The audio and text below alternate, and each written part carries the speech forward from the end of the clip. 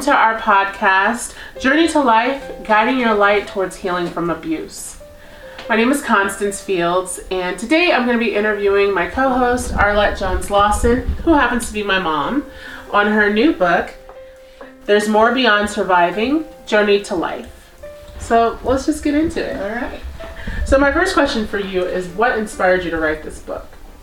Well, this has been a book that I've always known that I've been meant to write. Since I was 18, I've known that the seed was planted. At that time, I had no idea what form it would take. I just knew that it was important to use my experience from childhood sexual abuse to help others heal. I was at the beginning phases of my healing at that time.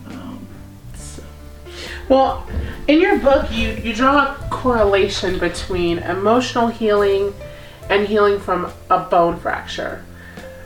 And you actually refer to the abuse as the abuse fracture. So how did you come to that correlation? Well, as a woman of deep faith, I refer back to the scripture in Ecclesiastes 1:9, which, paraphrasing, basically says there's nothing new under the sun. So I reasoned that if it's possible to be healed in one area, then it's possible to be healed in all areas. If it's true in one area, then it's true in all areas. Mm-hmm. So through much prayer and just, seeking an answer to whether or not it was possible to be healed, I knew it was possible to be healed from physical, but I needed to know whether it was possible to be healed and how from the abuse fracture. And the correlation is from a bone break, and I call it abuse fracture because it's when and where our life was fractured from the sexual trauma or the abuse. So who would benefit from reading your book? Well, this book is meant to help anyone that's been broken from the weight of being traumatized sexually. And really from anybody that has experienced a trauma, abuse trauma in their lives. The beauty of it is that it's just kind of powerful in its simplicity. It's a step-by-step guide towards healing, and it draws a direct parallel to that of the bones healing process, and so each stage has its place. And I think it's important to point out that in the book you actually have activities for the readers to do, and when you get the paper copy you also get a pen that goes with it, so you can work along at your own pace doing the activities. And that's a really important thing to point out. But I also wanted to ask you, along the lines of the steps, is it important for the reader to do the steps in order? It is not mandatory, but it is beneficial, especially when you're at the beginning stages of your healing process.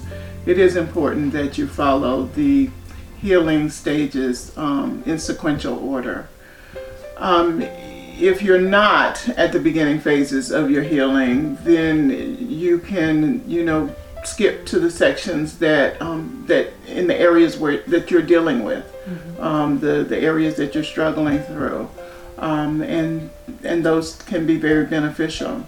Also, at the end of each stage of healing, there is a parallel chart that gives you a picture that basically parallels each step of the bones healing with each step of healing from our abuse fracture. And so then reading through the chapters, once you get to the end of each stage, you do have that picture to remind you of the correlations. That's great. And it really helps clarify for the reader how everything seamlessly relates to each other. So that's really great. Now, abuse can take on many forms, and you kind of alluded to this earlier, but is your book beneficial to the many forms of abuse that a person can experience? Absolutely. healing from abuse and healing from any type of abuse trauma, be it sexual, physical, emotional, verbal, anything that can make a person feel that have experienced neglect. All of those things can benefit from following the steps. So I know that abuse can be compartmentalized. Whenever we experience something traumatic, we can push it to the back of our minds, and often those memories don't emerge until we experience something triggering. So what advice do you have for someone who is experiencing or has been experiencing triggering moments that bring those painful memories of abuse to the forefront? Well, in the book, the section on the bone consolidation phase offers an amazing opportunity to be able to address those triggers and to be able to minimize its effect on your life. There is a section called In the Queue, and the healing exercise associated with that section allows and offers an opportunity to be able to expect certain environments or sounds or smells that are triggering moments, to be able to anticipate those and to be able to prepare yourself. Yeah, so in your book, you introduce the readers to the character Attell, and her story is really hard to read. It's very painful, just following her journey. And I'm curious how you believe that readers will be able to identify with Attell's character. Well, Attell's character is created and introduced primarily to help the reader work through the healing activities and to be able to better understand the expectations in properly performing those activities.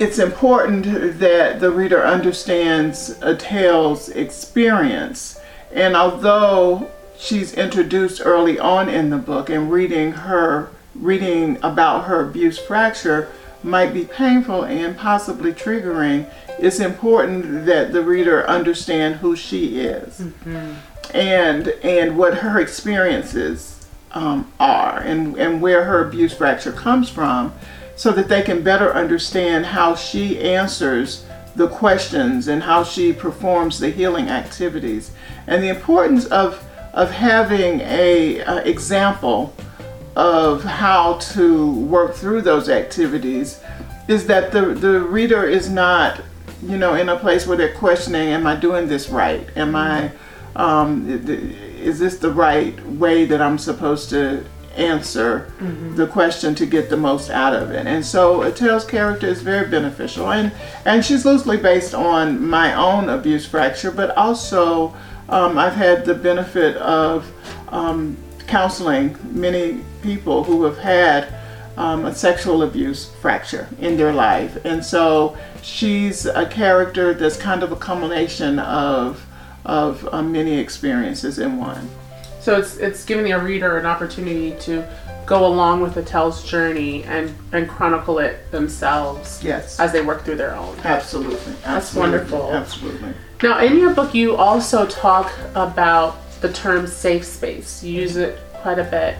And I know safe space means a lot of different things for many people. Can you describe what safe space means to you? Yes, safe space refers to that deepest part of ourselves. And although I know at the time that a person experiences the abuse fracture, they're traumatized by being violated sexually or abused in any other kind of way. At that time, it is easy to feel like you're kind of outside of yourself, and really what's happening is that you're accessing the deepest part of yourself, and it's the part that keeps you the safest. And I call it your safe space, and it's individualized. and everybody has one. And there is a safe space meditation activity that's included in the book that's intended to help the reader to be able to access their safe space at will and when needed in any situation. That's wonderful. Do you believe that it's possible for survivors to experience complete trust? Yes, it is possible to walk your way back to trusting. It is a process and it's a choice. It's a choice to trust. But also, it's important to know that just anybody can't gain admittance into your safe, into your trusting circle. It must be earned. And so you have an opportunity to choose who gains admittance into your trust circle. But yes, it's absolutely possible to trust again, and also to feel joy again. That's an important thing to point out. It's possible to experience joy again. Yes. So I'm curious, what advice would you give to someone who is currently in an abusive situation? Well, I think it's very important to make a plan. So the person experiencing abuse should not make their decisions kind of knee-jerk. So it's important to make a plan, and it's important to, in that plan, to gather important documents that may be necessary, because those documents will likely not be accessible after the abused person has exited the situation. And so it's important to pay special attention to, for instance, the finances. And I know some may be on an allowance, and there's a certain amount of money that they're given. And so to just start, maybe stashing away a little bit at a time to kind of build up an escape nest egg, if you will. Yeah, and when we talk about abuse, oftentimes the abuser, well, all the time I should say, the abuser is the controller. And abuse is all about control, no matter what type of abuse it is. And so nesting away a little bit at a time is essential. So is changing passwords, right? Absolutely. Changing passwords safely. If you're changing a password that both you and the abuser access, that's not wisdom. But changing passwords that are unique to the abused person, I would absolutely recommend that. Any area that would indicate the intention to escape certainly needs to be protected. Are there any apps that we can download, or if anybody is experiencing abuse currently, or just to be aware they have a loved one who they could share this information with? Absolutely. There are actually two that I think are really great. One is called the Aspire app. Robin McGraw is the founder of that. I have that one. Yeah, and that one disguises itself as a news app.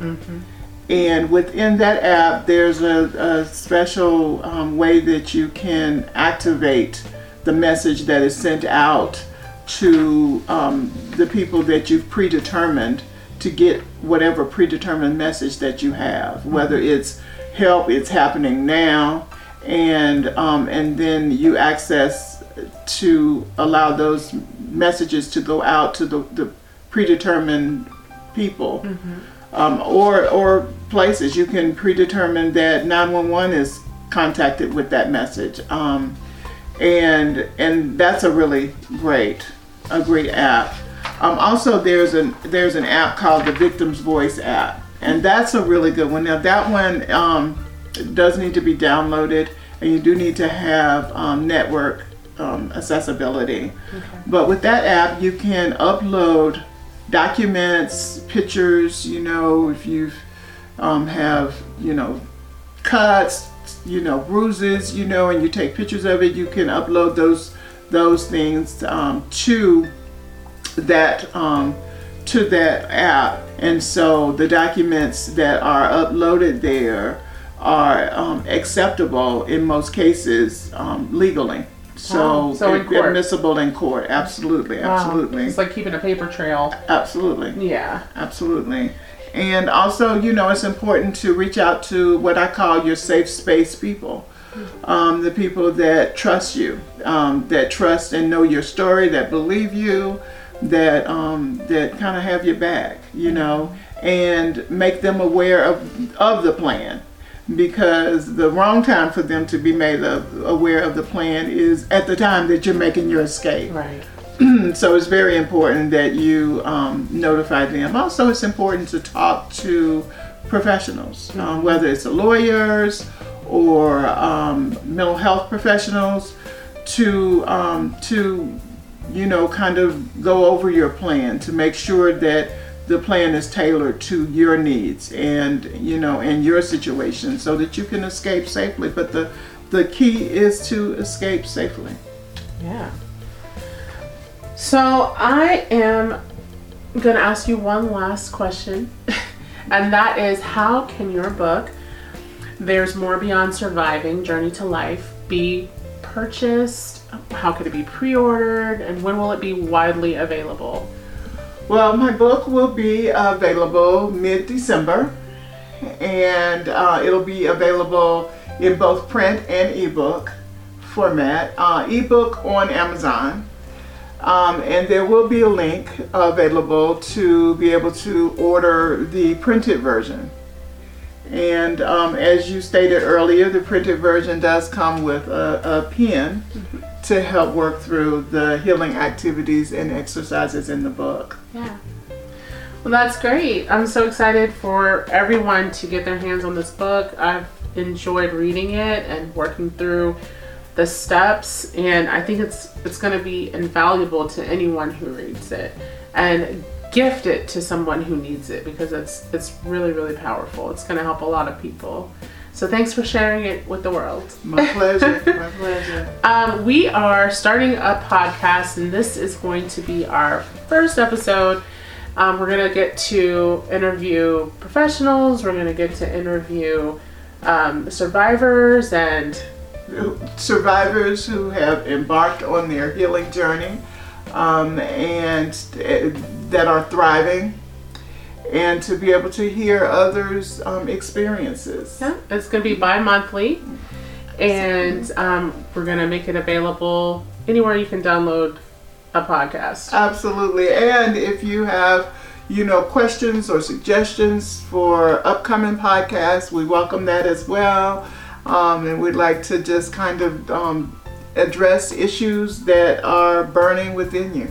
Yeah, and if you also want to share your story, or you feel like someone would benefit from the information we have here, definitely get in touch with us. We will make sure to link a method of communication, and we look forward to talking to you next time.